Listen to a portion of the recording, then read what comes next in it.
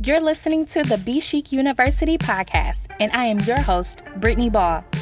On this show, we discuss all things millennial, but some of my favorite topics are money advice, career moves, productivity hacks, and managing a side hustle from 5 to 9 when you have a 9 to 5. Catch these golden nuggets on the Be Chic University podcast as we dig into the millennial lifestyle with a hint of professional chic advice from yours truly. Tune in weekly for fresh content and check out my blog 24/7 for even more at bechicu.org. Now, let's get into the episode. Before we start this episode, I just have to preface this with I am going through a terrible allergy episode right now. I think that my body is still adjusting to the new home. So please excuse my congestion and shortness of breath. I am okay, but I'm just going through this real quick. I still wanted to give you all this episode this week, so bear with me.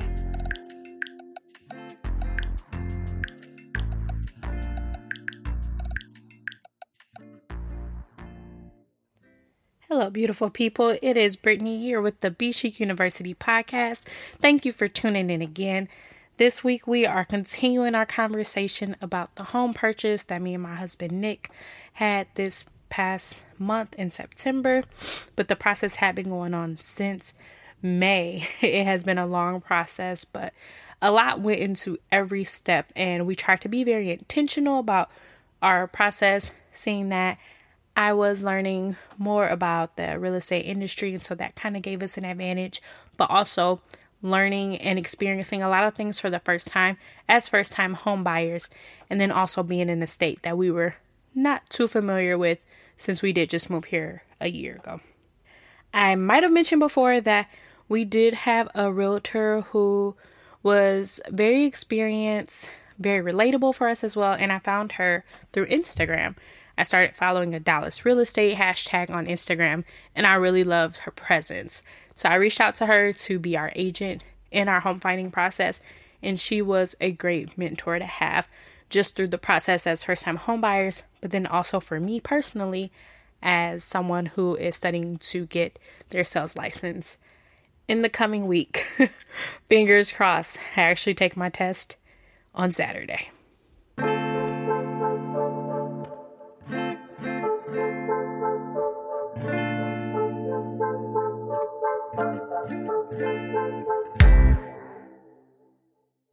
So at the beginning part of this process, kind of the pre-work included getting our credit in a position that we were most confident in before completing our loan application, and then just determining what our budget was. So these things were discussed with our agent in our first meeting.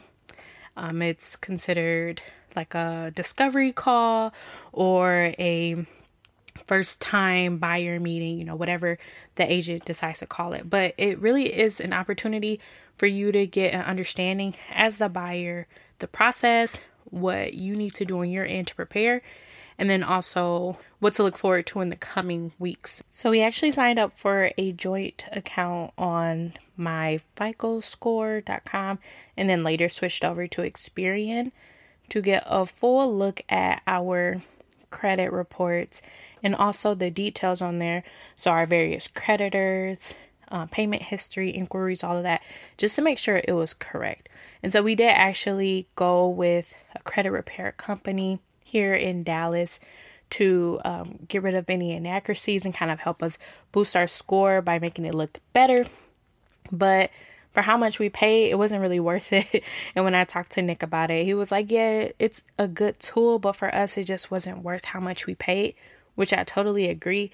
So that's something to consider. Just take it with a grain of salt, whether you think that'll be good for your situation. But that's pretty much what we did with our credit, and then also paying down any debts that we had. So even things that are like in good standing still need to be addressed if your credit utilization is too high. And so that has a big impact on your score as well.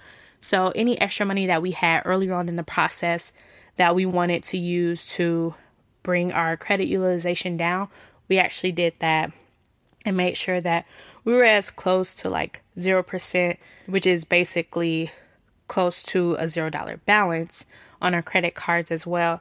And that doesn't affect your larger types of debts like your student loans or your car notes, like those are considered good debts.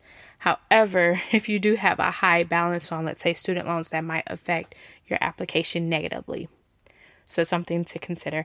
I unfortunately have a decent amount of student loan debt because I did get quite a few loans in graduate school, but we were able to, avoid any issues that might have posed in the loan application and underwriting process. Another thing that we identified with our agent right away was our budget. And we started with just how much we wanted to pay in our mortgage. And we really compared it to what we were currently paying for rent. So based off of our current rent payment and how much we thought we could stretch above that and still live comfortably is where we based our monthly payments around. And then from there, you would just multiply your anticipated mortgage to get the total home value or the sales price that you could reach for. And so after determining that, we were kind of able to step back and see, okay, with that being added to an interest and taxes and home insurance payments, what did that all come out to, and we would be able to afford it.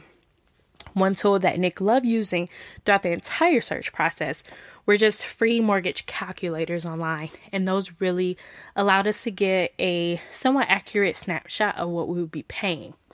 Although you do have to estimate on your own what your interest rate would be and a few other factors, it was still helpful to kind of narrow down what your budget was.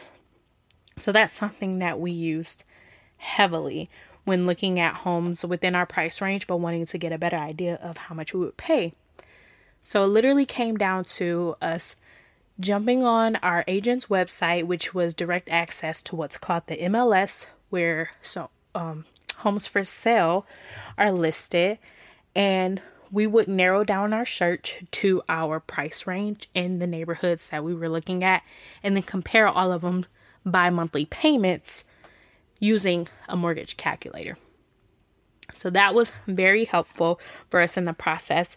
And then there was a ton of going back and forth, determining what we believed would be our ideal budget, including additional utility costs, additional transportation costs, with us being closer to my job but further from Nick's job, and just any other additional utilities or just living expenses that come along with the home that we didn't have with renting. We added that into our budget when we learned of those things, and then continued to adjust it to see, is this possible?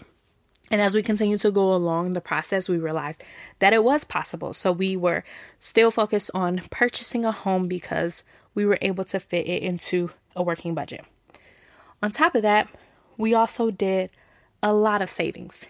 And we pretty much had separate strategies because we have different approaches to saving, and then combine all of our money, obviously, together at the end so that we could pay for our closing costs and our down payment.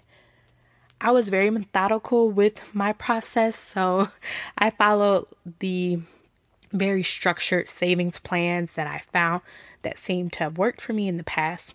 For example, the weekly savings plan, where you follow a chart and it'll say, week 1, you save this amount of money. And then when you get to like week 15, you're saving, 5-10 times the amount that you saved that first week. Having a plan to keep me focused was very helpful in building up my savings very quickly. We did have savings before the home purchasing process, but it was a lot easier for me to save a lot more in the end because I had the motivation of a home purchase just months in advance. For Nick, it was more of a case-by-case situation. He gets paid weekly, and so every week he would look at his bills and his budget and say, okay, I feel comfortable paying this amount on this credit card, and I feel comfortable putting this extra amount into my savings for the home. And then just taking that strategy week by week, but still being disciplined enough to consistently put money into savings really worked for him.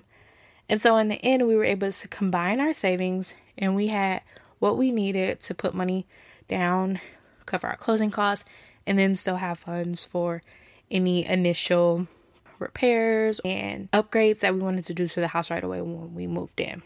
So that was kind of the pre-purchase process and the strategies that we took in order to make sure that we could comfortably live in our home by the time we moved, and to be able to cover all of our expenses within that closing process, and then also the first month's expense. Like many loans, we did not have to pay rent for that first full month. We didn't have to pay our mortgage. I keep saying rent because I'm used to saying rent, but we didn't have to pay our mortgage in October. We will start paying in November because of our closing being halfway through September.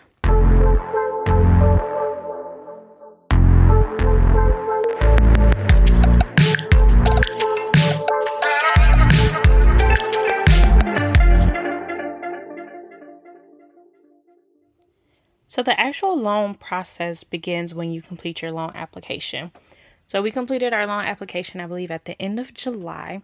And that's when we pretty much were officially starting the process with the lender, collecting all of our personal information, checking our credit, and approving us for a loan, whether that be conventional or FHA. And for people who are veterans, a VA loan, and those who are into agriculture, which is probably not many people listening to this podcast, but there are loans for people who want to use their land for farming and such. So that pretty much started our process out in being able to finally look at homes and tour them, go to open houses, because we pretty much received our pre-qualification by just providing information about our jobs, our cash on hand, all of our bank accounts, investments,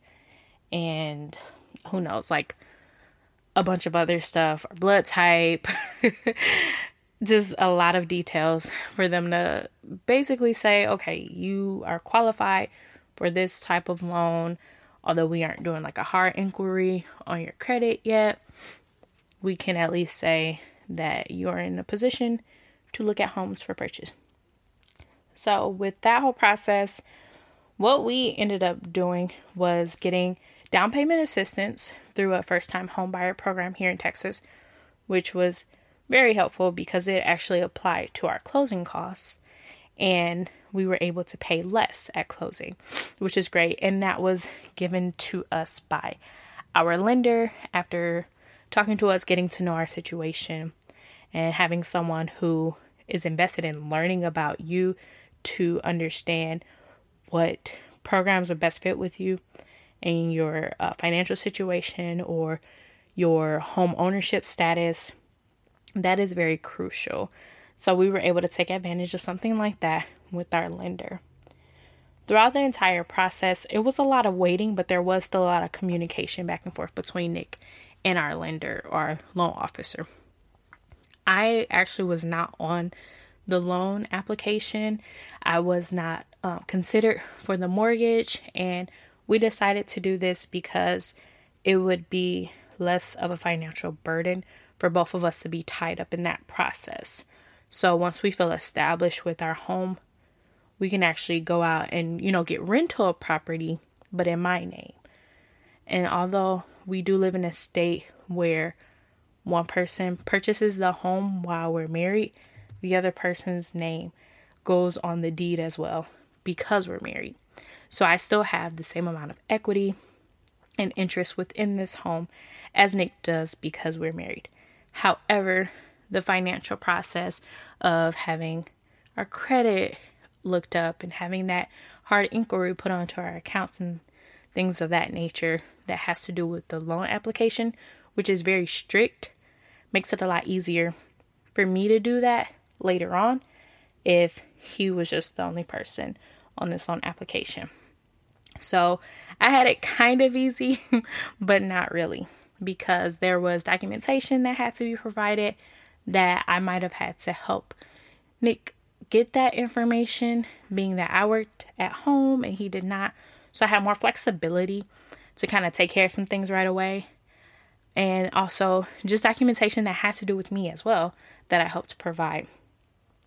I will say, because of the coronavirus running rampant in the US and there being a lot less in-person meetings, we were able to do a lot of things through digital communication, such as email, the bank's online portal, DocuSign, and the like.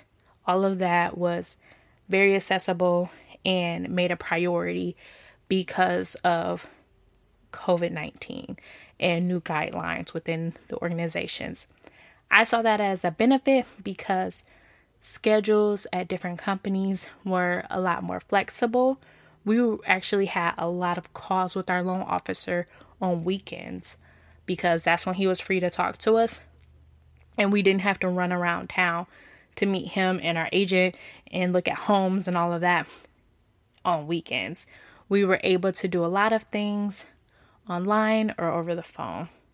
I believe that was a result of COVID-19, but also because we just live in a more digital age, more things are being done online. So we were able to cut out a lot of extra communications that are normally in person.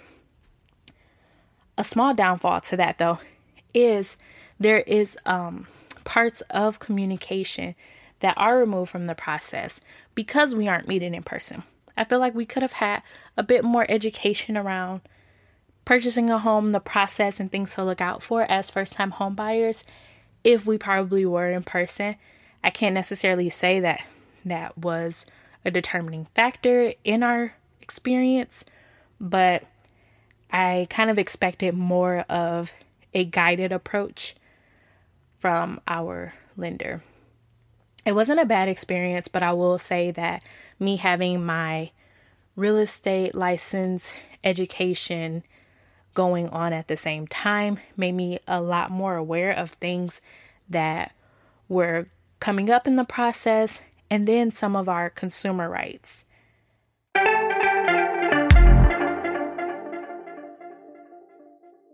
So another thing that really helped us out was having all of our documents associated with our application readily available and digital. So that applies to bank statements, check stubs, account information, including our investments and 401ks. All of those things are requested by the lender, and having those digitally, whether it be on Google Drive or on your laptop, just makes it so much easier and saves a lot of time when you can just pull those things from a folder and send it over to the lender as quickly as one business day. That makes a huge difference in what is called the underwriting process in order to get approved for financing for your home and getting you one step closer to closing day. So that's something that really benefited us. And that is the area in which I supported Nick in having some documentation already ready for him. So when he had to send that over to our loan officer, it was very quick and quite painless. And the last thing is just when we stayed on top of all of our things, it was with the goal in mind of moving our closing date up faster. But there was still a lot of administrative things happening on the back end with our lender. So we actually were in jeopardy of not closing on time. And it had nothing to do with us. It just had to do with the market being very busy right now and a lot of people wanting to purchase. So it was pretty much like overwhelming for all of the lenders and all of the underwriting departments to be able to process all of their requests in a short period of time. So we somewhat helped ourselves out by being able to reply and provide any information that was requested of us in a timely manner, because that cut out extra time needed for the closers and underwriters and all of those people involved with the lender to do their part in time for us to actually close on the date that we initially intended to.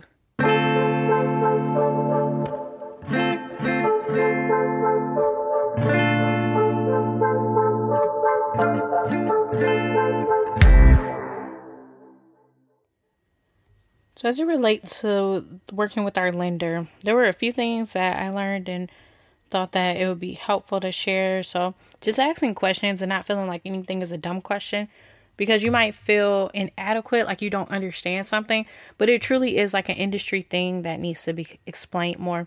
So that's something I had to become more familiar with and more comfortable with. Just being comfortable with saying, hey, I don't understand what this says, or this does not look right. Can you tell me why this is stated this way? So that they at least know that you are doing your part and like reading through all the documentation and taking it seriously. We had texts and calls with our loan officer all the time, and he was fine with answering questions, even on weekends. If he can't, he just won't answer. And that was another barrier we kind of had to get over, realizing if he's working, he's going to get to us. If he's not, then we'll just have to reach out later. But kind of getting over ourselves and feeling like we have to understand things easily isn't always the case. And that's how it was with securing the loan for the home. Another quick thing, I don't think this has to do with every transaction, but we did have a few forms that had to be signed and notarized. And with us being in the middle of COVID, some places were closed for business, and this is something that you need in person. This is basically a person who's registered with the state who can actually attest to your signature and your identity on an important document, mostly financial or business oriented. I learned that I could just go up to UPS and get that form notarized, but it took a lot of stress, and I don't know why, and a lot of time for me to figure out that that was an option. And the fact that it was just a walk-in type situation. I did not have to schedule an appointment. So if you need to get a form notarized, whether it has to do with the home purchase or not, UPS is your place to go. And we also live in a time where checks seem pretty much irrelevant and not really a thing anymore, but checks are so helpful and so easy, especially compared to cashier checks and money orders when it comes to your closing costs. So if you still have checks for any of your bank accounts, hold on to them because they will be helpful during the closing process for your home. And who knows, maybe even a random bill or two that needs a check written in the last minute. So that's everything that I can think of, at least, that has to do with the financial aspect of our home purchase. I hope this information was helpful for you. This was somewhat of a unique experience because we are living through COVID, but also some of these things will still affect home buyers when it's not COVID. You basically just want to make sure that you're making the best decision for your financial future, making sure you're comfortable enough with the decision you're making financially and emotionally, which I'll talk about more in a future episode. As always, thanks for tuning in, and be sure to share this episode with a friend if you believe that it was great content and you want them to be informed as well. Follow me at The Be Chic on Facebook, Twitter, and Instagram, and check out my website, bechicu.org, for more content. Thanks for tuning in. Talk to you next time.